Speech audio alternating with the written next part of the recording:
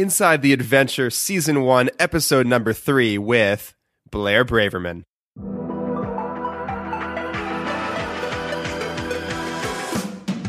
If you've ever been afraid to step outside your comfort zone, then you're in the right place. Inside the Adventure features incredible athletes and everyday people sharing their epic stories of pushing life to its limits. Get ready to be inspired, face your fears, and take action with your host, Marshall Mosier.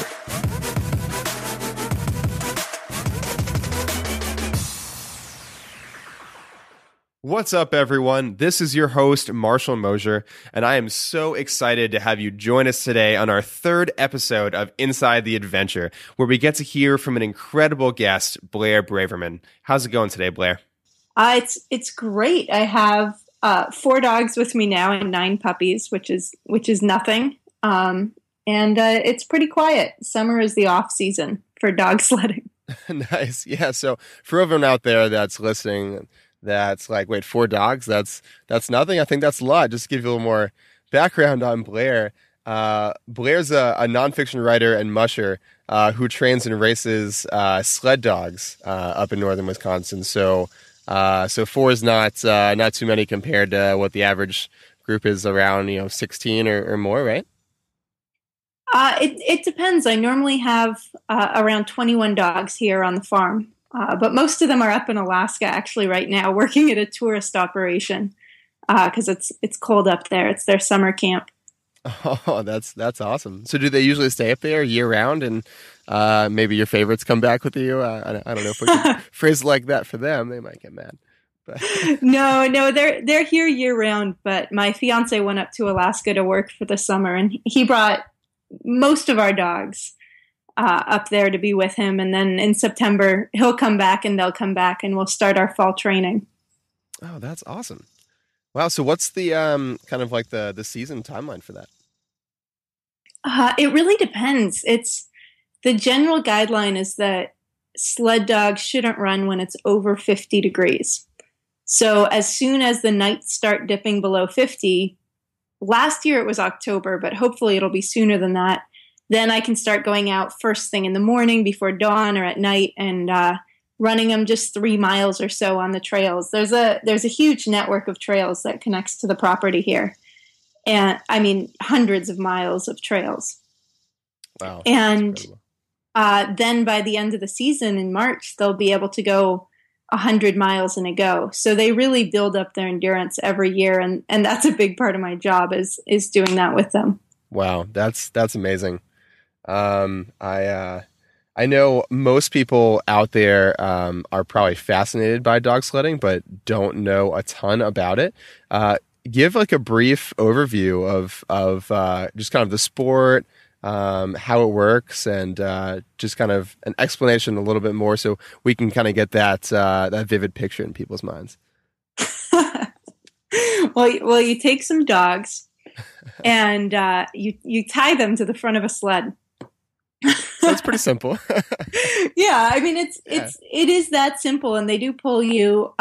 Your job as a musher is to manage the team, which is not easy. I mean, anyone who's ever had a pet dog will know how distinct their personalities are. So a lot of it feels like just managing these personalities, making sure they all get along, figuring out which dogs are going to be the lead dogs up in front. Training them to do things like go through water on command, turn right or left, cross roads, obey traffic commands, stay on the right of way when you're passing snowmobiles or cars. And are there a lot of commands that you can call to the group and they'll do a certain action? There's not a ton. There's right and left, hurry up, slow down. Only if they feel like it, they'll listen to that. And then the big joke is that the command for stop, which is whoa, is way more of a suggestion than a command because there's nothing you can do to actually stop them. Once they get their eyes set on something, they keep going. They love running like nothing else. I mean, it's basically like if you tell your Labrador or your Golden Retriever to sit and then you throw a bunch of tennis balls right where it loves to run. And if you have 12 dogs there and you can get all of them to sit entirely still while you throw tennis balls, that's kind of what it's like to get a dog team to stop pulling. Oh, wow. Yeah, so there's not too much hope there, I guess, for actually stopping. What if you're on a really long trip and something happens where you really need to get them to stop to really be able to continue? Well, that's where the collaboration comes in. So I have a couple dogs that I really have great contact with and that I've had since they were puppies. And then, I have some newer members of my team. And you've got to have a couple dogs in key positions that you really trust to be able to communicate with you. And you also have a snow hook, which is like this big anchor that you kick into the snow and it may or may not come flying back out. And you can tie off to trees. I do some of that, sort of lasso a tree as I go by. You can usually stop them for a while, but then it's the starting again that's tricky. If they want to start again, all you have to do is open your mouth or take a step, and they'll interpret every sound as the command to go. Oh, wow. And pretend that they think that's the right thing to do. Yeah, that's really interesting. I know most people that have experience with dogs usually only have experience with maybe one or two. So is the dynamic between a personal individual interaction with a single dog versus when all the dogs get into a pack, I'm sure they act very differently and behave very differently, right? And how do you handle that? They're very dog-oriented dogs. They're very interested in people. They love people. I have a lot of kids come into my kennel, things like that. So it's really important to me that all of my dogs are very well socialized and cuddly and they love human attention, but most of their communal life is with other dogs. And so that's sort of what they're paying attention to the most. And they'll be negotiating friendships and rivalries and flirtations and all sorts of things out on the trail. And that's part of what I most enjoy about it is learning to watch these tiny body movements, to sort of watch the group as a whole, the way they're constantly negotiating each other. That sounds amazing to be a part of that. It is. And then, you learn a lot of little tricks to just make it easier. Because if I have a new dog come into my kennel, for instance, maybe I'm borrowing a friend's dog for a couple months or something like that, I have to establish a relationship with that dog quickly. And even if I'm spending 8 hours a day with all my dogs, that doesn't mean 8 hours a day working with an individual dog like you might have a pet beside you. So there really isn't an opportunity for them to, I don't know what I'm trying to say. I just have to establish authority and trust very quickly. Exactly. Yeah, it seems like it. I know there's so many sports out there that are very much a team effort, but it's so unique where the team has such a different type of dynamic in this sport. Absolutely. So an interesting thing about mushers is it's one of only 3 sports where men and women compete together equally. So that makes it unique. And it's also a sport that you get better at as you get older. So there's certainly very competitive mushers who are marathon runners and they're young people, 20, 30, sort of can spend a lot of hours running behind the sled. And then there's a lot of people who are in their 50s and 60s who really sort of dominate because so much of the sport is about things like sleep deprivation and understanding of weather conditions and communication with the dogs and strategy that you really only get better at with more time and experience. That's fascinating.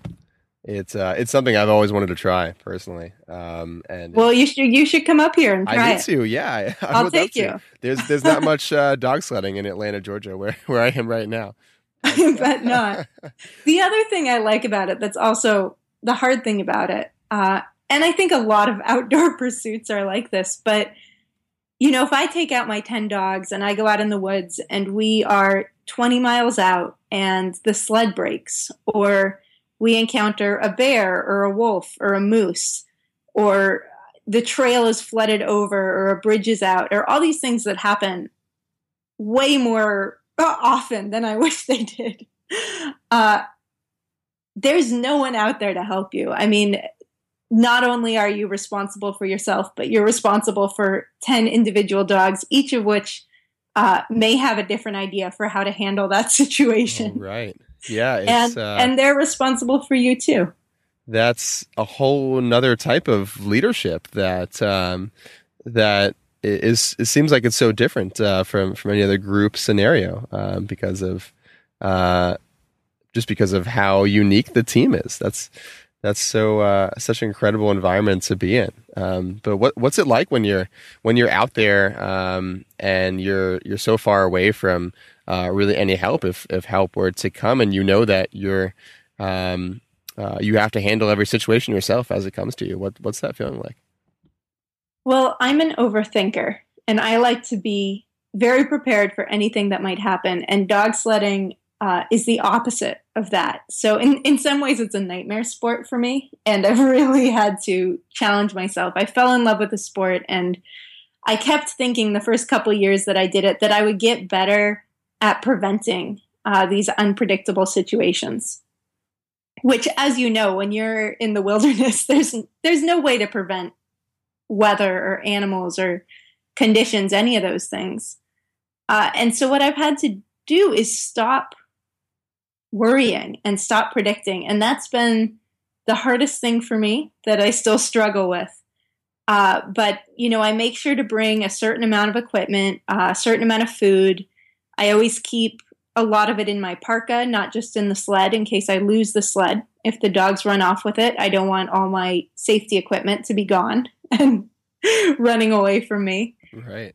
And then there's just a certain amount of resignation that whatever happens is going to happen. And I'm going to have a knife and a rope and matches and a dog first aid kit to deal with it. And it's not an option. I'm going to have to deal with it with those objects, and every situation is going to be different. So that resignation has actually been really good for my mental health, I think. Yeah, I'm sure.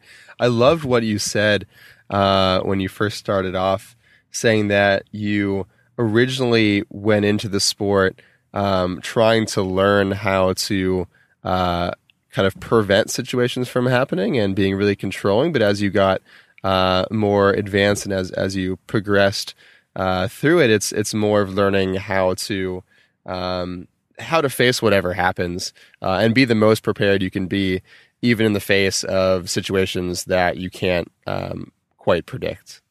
Mm-hmm. And, I've been lucky so far. I have never been seriously injured while I'm out dog sledding.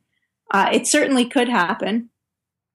But I used to go out every day with the dogs. I got into the sport when I was 18, and I'm 28 now, so 10 years. And I moved to the Norwegian Arctic from California. That's how I got into dog sledding. I knew that I wanted to do it. And I used to go out every day with a team of 6 dogs and tell myself that if I could just have a clean run, if I could just have a run where the dogs didn't get tangled and we didn't fall into a pit or a bog or anything like that, and we didn't, go off after a herd of reindeer or any of the things that happened all the time up there, that if I just had one clean run, then I'd know that there was a chance that I could be a musher. And I was up there for a year. And that whole year, every day I told myself that, and it never once happened. I never once had the clean run that I had told myself would be the way I could prove myself. It never came. And last year I was thinking about that. I was remembering that because I was out dog sledding again every day. I got my own team 2.5, 3 years ago. So until then I was only helping with other mushers teams. And I was wondering if I'd finally accomplished that, because I realized I was so much more comfortable every time I went out. And I started going through all the runs I'd had that week in my head. And I realized that every one of them had been something, had involved something that would have struck me as a disaster that first year. And it wasn't that I'd learned to prevent those crises. It was that I no longer saw them as crises. I just saw them as part of dog sledding. Wow. So it really gives a really strong perspective change in terms of what you view as something that could go wrong versus just part of the sport and kind of handling it as it comes. Exactly. Well, that's incredible. I would love to learn a little bit more about how you first got started. So going back to when you were 18, is that when you said you got started? Yeah, I did. So I grew up in Northern California. Oh, wow. Okay. So not too much. Where it was very hot all the time. And my favorite book was about Balto. My mom loved Alaska, so I was always looking. She got me all these picture books about it. But I can't really say why I wanted to be a dog sledder. There's no actual reason. I just did. And I found a folk school. I'd lived in Norway as a kid. Well, my father was on sabbatical, and then I also was an exchange student there in high school. So I decided to go back for a gap year program to a folk school, which is a year-long boarding school that studies something entirely impractical and is paid for by the state, tuition free. And I discovered this folk school that was the smallest folk school in Norway. It was 200 miles above the Arctic Circle, 40 students living together all year, learning dog sledding and Arctic survival. So, of course, because I was from Northern California and had, never even had snow at home, I thought that would be perfect for me. And I applied and I went there. And of course, because I was applying for colleges in the U.S. at the same time, I was worried about my GPA and sending my transcripts and all the things that applying to a school requires. And I learned later that the only reason that school wanted transcripts was to make sure that students hadn't failed gym. Really? Hadn't failed gym? Yeah, they hadn't failed gym. Wow. And I had never thought of myself as particularly athletic either. But I did want to do this thing. So I went up there. I was there for a year. It was bizarre. And when my visa ran out, I applied for jobs in Alaska as a dog sledder, and I began working as a dog sled guide on a glacier. And I ended up working there for 2 seasons. So then I left Alaska for a while, and I skipped out on dog sledding for a couple years and only got back to it again more recently. So a lot of that, my first book just came out, and a lot of it covers that first trip north and negotiating that kind of landscape and being a young woman in that kind of landscape and sort of figuring out what my place might be on the frontier.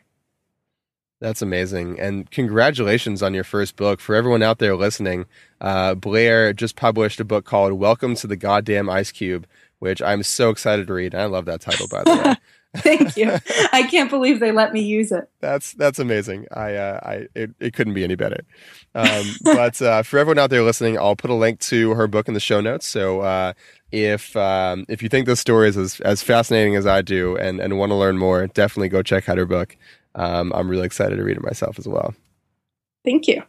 But I would love to hear more about how did it feel when you first got out there and tried it for the first time?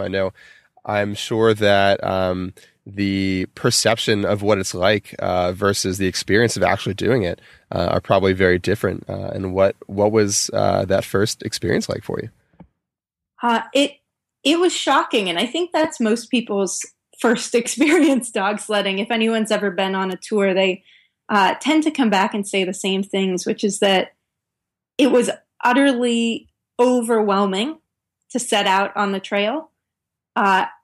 And then it was silent and the dogs loved it. I mean, those are the 3 things that stand out to most people and that stood out to me. The first thing is when you go into a dog sled kennel, the dogs go nuts. They see you carrying harnesses. They know they're about to run. You might have 10 or 20 or 30 dogs out there, and they all just start barking and howling and jumping. And that's pretty overwhelming if you haven't been around a dog team that's that excited before. So people can get nervous around that, even if they're very used to dogs. You hook up the dogs to the sled.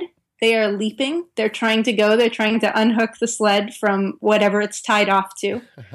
And so when you get on the sled, it's really shaking. I mean, it's lurching beneath you. And you have to sort of jump onto it. Wow. So it's already about to be in motion, and you gotta. Yeah, it's already in motion, and you're going to be on it or not. And then the moment you leave the kennel, it all goes silent. It just, just like that, like a switch. Suddenly, it's one of the quietest things I've ever experienced. That's amazing. You wouldn't think that would be the case with a pack of dogs, but they just fall silent. They put their heads down. They put their tails down. They just lean into the harness. All you can hear usually is the sound of the runners of the sled over snow, which are sort of whooshing or whispering over the snow. And then very silent footsteps, right, from the dog team, but quiet. Dogs' feet on snow. And then if they are wearing collars with tags, you can hear the tags jingling. And those are all such quiet sounds. But when you're out there in the wilderness listening to them for hours, it just becomes such a melody almost. I mean, I can just close my eyes and hear that trio of sounds at any moment. And they'll just keep going. And it's beautiful. I mean, it is utterly hypnotic. You're going through a winter landscape. You can go to places that you can't get to, certainly not by snowmobile or car, and farther than you can get by snowmobiling, cross-country skiing. You'd have to be a much better cross-country skier than me to get this far into the backcountry. So you're seeing these really, I mean, I often think of it as like Dr. Seuss, this sort of like lumpy snow, bowed trees, spectacular places with these dogs that are just doing what they were born to do. And it's incredibly moving. And for me, I get sort of hypnotized and obsessed with the rhythms of the dog's footsteps. And that's partly my job because I'm, I serve many roles. I'm responsible for their veterinary care or getting them veterinary care. I'm responsible for paying attention to how their gait might change, all sorts of things. But every one of them has a slightly different rhythm that they run with. And I love just watching their little feet punch up and down and, for hours. It's a small thing, but I love that. That's incredible. I bet it's such a hypnotizing sound and experience to be out there and see all of the places that so few people get to see and hear some of those incredible sounds.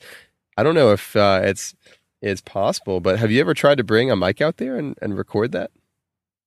I have not a good mic, but I recorded it on my phone. Oh yeah, you got to bring a better mic than that. I know. Yeah, next time you go, we'll see if we can hook you up with a setup. That'd be awesome to put something like that at the end of this episode. So we can listen to it. And I'm sure nothing. We may have to wait till December. Well, yeah, that's true. We can always do a follow-up episode as well. There we go. Well, I'll see about that. Yeah, that would be great. Absolutely. Speaking of December, aren't you training for a race right now? I am. Actually, as of the spring, I'm training for the Iditarod. That's which amazing. Is... And tell people a little bit more about what that is for anyone who doesn't know. Yeah, the Iditarod is a 1,100-mile dog sled race across the state of Alaska. And it's typically one of the most famous ones in the world, right? It is. It's one of the longest, certainly the most famous. It's not necessarily the hardest, but it's the most well-marketed. And people will often ask, if you're a dog sledder, they'll often say, oh, have you done the Iditarod. I mean, they people have this sort of idea about it. That's kind of like if you found out your friend has taken up jogging, asking them if they're going to run in the Olympics. People like there's no good answer except for there's no good answer. Is this your first time? Yes. That'll be amazing. It will be. It's a multi-year process of qualifying. You need to do 700 miles of qualifying races while being supervised by and graded by a team of veterinarians and race officials, judges, and they grade you on things like cold tolerance and friendliness when uncomfortable. Wow, that's ability to care for the dog's feet. I mean, this report card you get is incredible. It's so funny. And to get there, it's also incredibly expensive. I think the estimates tend to be between $30,000 and $50,000 to run the race once. You don't get that money back. Wow. Is that just the entrance fee, or does that go into the equipment and the gear and the provisions? That's equipment and travel and certainly the gear, the provisions. I mean, it's a couple $1,000s in dog booties alone. Oh, wow. Yeah. And then, any equipment you'd need to be out living in 40 below. I mean, that is not... I tend to be averse to gear. I always think I can do without whatever sort of the latest gear is. And I think that's from learning in northern Norway where people love their wool sweaters and they make a lot of their stuff themselves. And they sort of, there's a pride in not using a lot of manufactured gear, at least in the culture that I was in. But you can't go out in 40 below unless you're pretty darn well dressed, and your dogs too. That's incredible. Are you excited? Are you nervous? How are you feeling going up to that? Is this something you've always had as a goal you've wanted to do? I am excited. There are actually many, many more people who have climbed Mount Everest successfully than run the Iditarod. Wow, that really puts it into perspective. Yeah. There's a couple hundred people, I believe, who have ever done the race. It's a huge ordeal. And I always thought, I'm in this to have fun. I'm going to sort of move up the ranks of dog sledding until it stops being fun. And then I don't have any interest in going any further if it's not fun for me or the dogs. But this winter I started doing much longer races than I'd done before. And I moved into the around 200-mile class. And I loved it so much. I thought that I wouldn't like those long races. And, now I can't imagine going back to a 60-mile race. It seems like, so boring. Such a letdown. Yeah, if it's not 200 miles, then, I entered my first Iditarod qualifier this spring, and then I'll be entering 2 more, is the plan this coming winter, one 300-mile and one 200-mile. And if all goes well, that should qualify me for the Iditarod in 2018. Wow, that's incredible. It's amazing how it's such a lengthy process, but even outside of the process, it seems like it's truly an incredible collection of racers who end up going. Seems like it's almost like an exclusive Dogsledder club where if you even just entering into the race takes so much of time and planning and experience.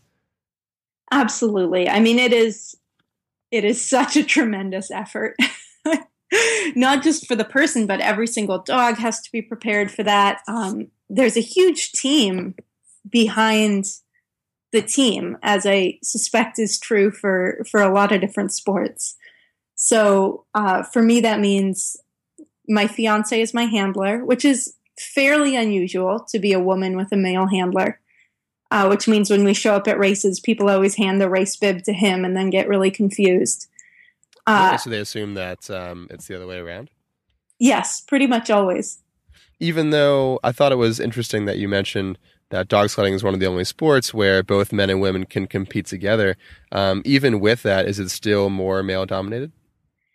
It's absolutely male dominated. And there are fantastic women in the sport. And I've had a lot of great role models and mentors who are women and men. But especially the higher up you go or the longer the races you're entering, the more competitive you are, the fewer women there are in proportion. So some of the first races I entered that were 20 miles, it would be more than half women. And, I was in some musher meetings this past spring where I was the only woman in a room full of men. And so that certainly changes as you go up. I think about 25% of the Iditarod entrants are women. Wow. Well, I'm sure that it must be extremely inspiring for a lot of the women out there who want to get into the sport and want to be just like you to see what you've done and to do the same. Well, I feel like I'm inspired by other women in the sport, but if that's true, I'm really glad. I think it's such a good sport for girls. So I have a number of girls of various ages in the kennel and boys, but I especially love to see kids or teenage girls taking up dog sledding because there's so much that I think they in particular have to gain from it. Absolutely. Yeah. It seems like regardless of gender, it's such an empowering sport that it really brings out so many good qualities in people that I'm sure it'd be so beneficial for so many young women out there to have that sense of empowerment and use dog sledding and really take those values and apply it to all different aspects of life. Yeah, absolutely. I mean, the self-reliance, for me, I'm a writer. I spend a lot of time when I'm not dog sledding staring at a screen. And I'm very grateful, even if it's not a training day, that I am forced to go outside and chop frozen meat for 20 dogs and haul around buckets of water and shovel their poop and say hello to all of them. And, I'm forced to be outside for at least 2 hours every day doing physical work, whether I want to or not. And sometimes I don't want to do that if it's raining. But I'm always grateful that that's in my life. I think it can only make it better. And just in terms of, you see little girls and they have to learn how to give dogs commands so the dogs will listen.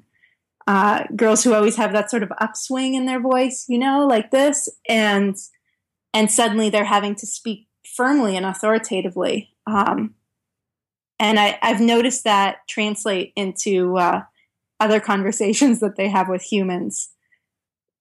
Things like that, going out, being responsible for the dog, self-reliance. There's a lot of sports they could get that from, but I'm partial to this one. Absolutely. Yeah. If you can lead a pack of dogs, you can do anything.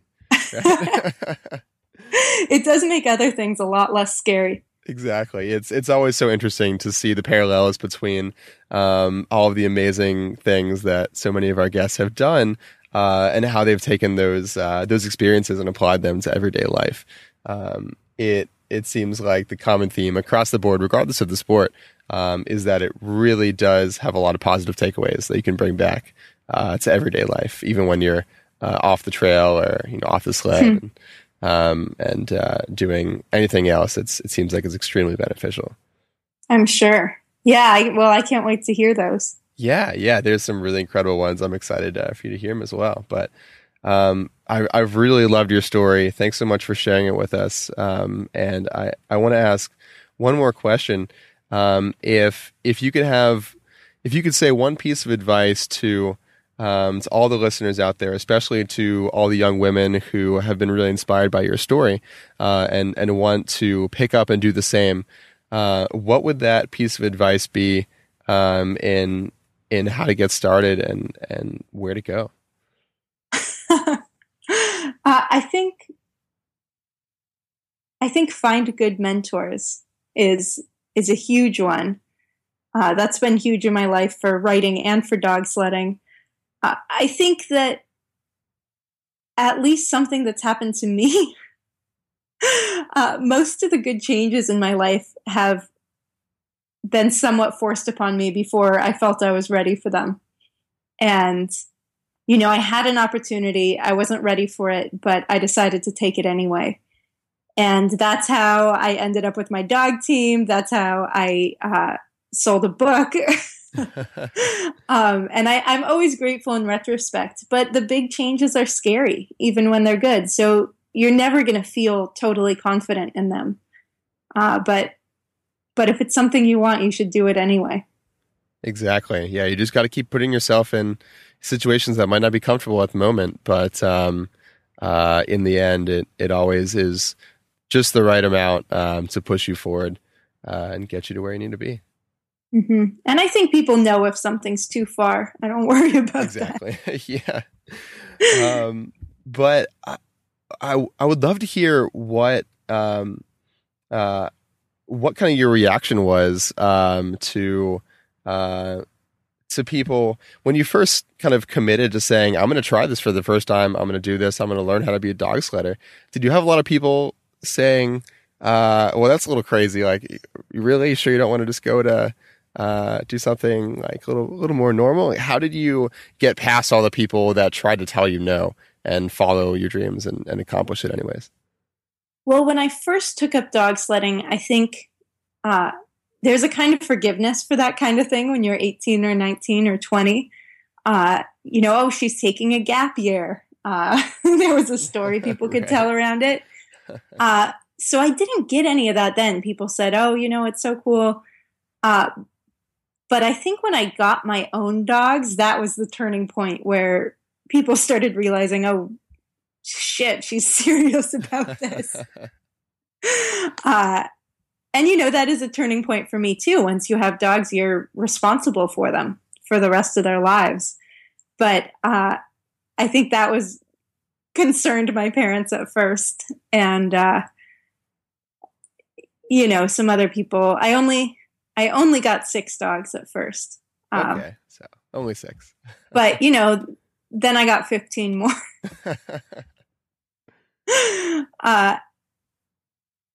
And I just, I don't know, I was kind of too busy to be concerned with people's responses because I was taking care of the dogs. Exactly. Well, that's good that it keeps you busy. But the reason why I asked that is it seems like a very common theme that's really at the center of a lot of really incredible stories and a lot of people that have done some amazing things.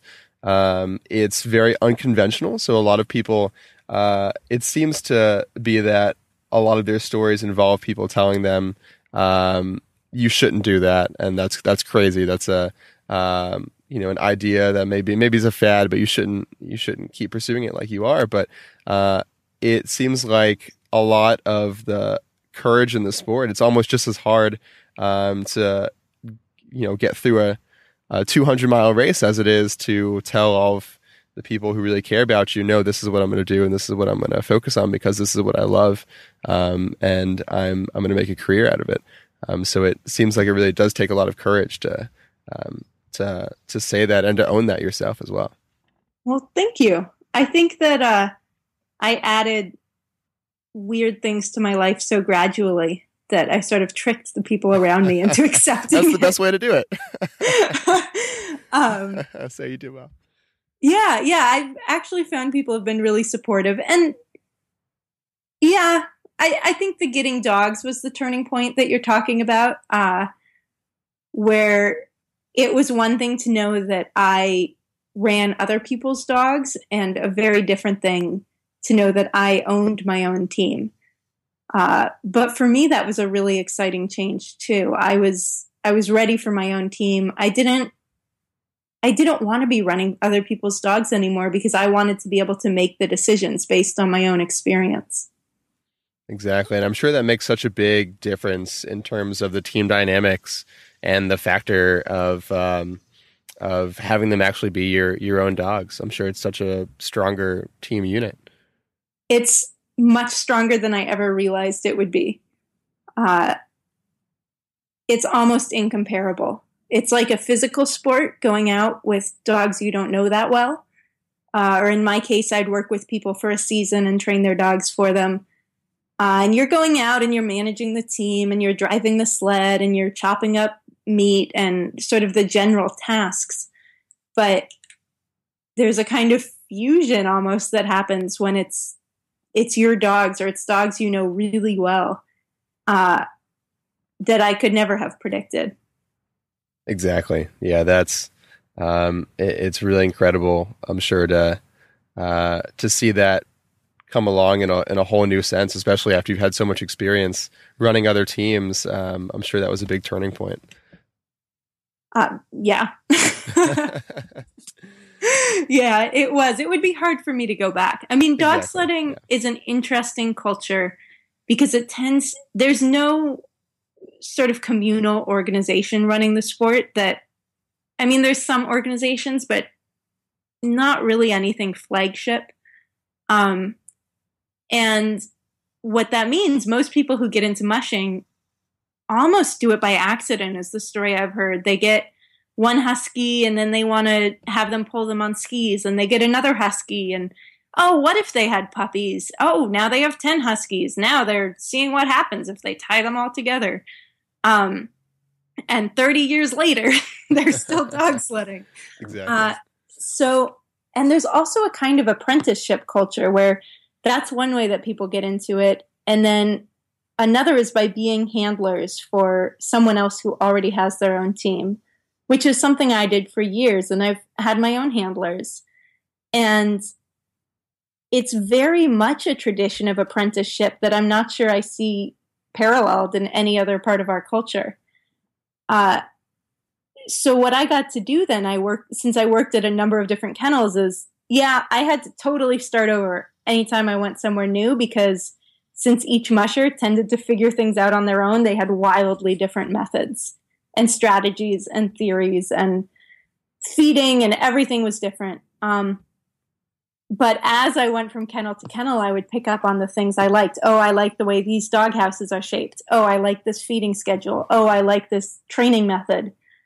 So I felt like by the time I got my own, I had just picked these little bits and pieces from all the kennels I'd been exposed to.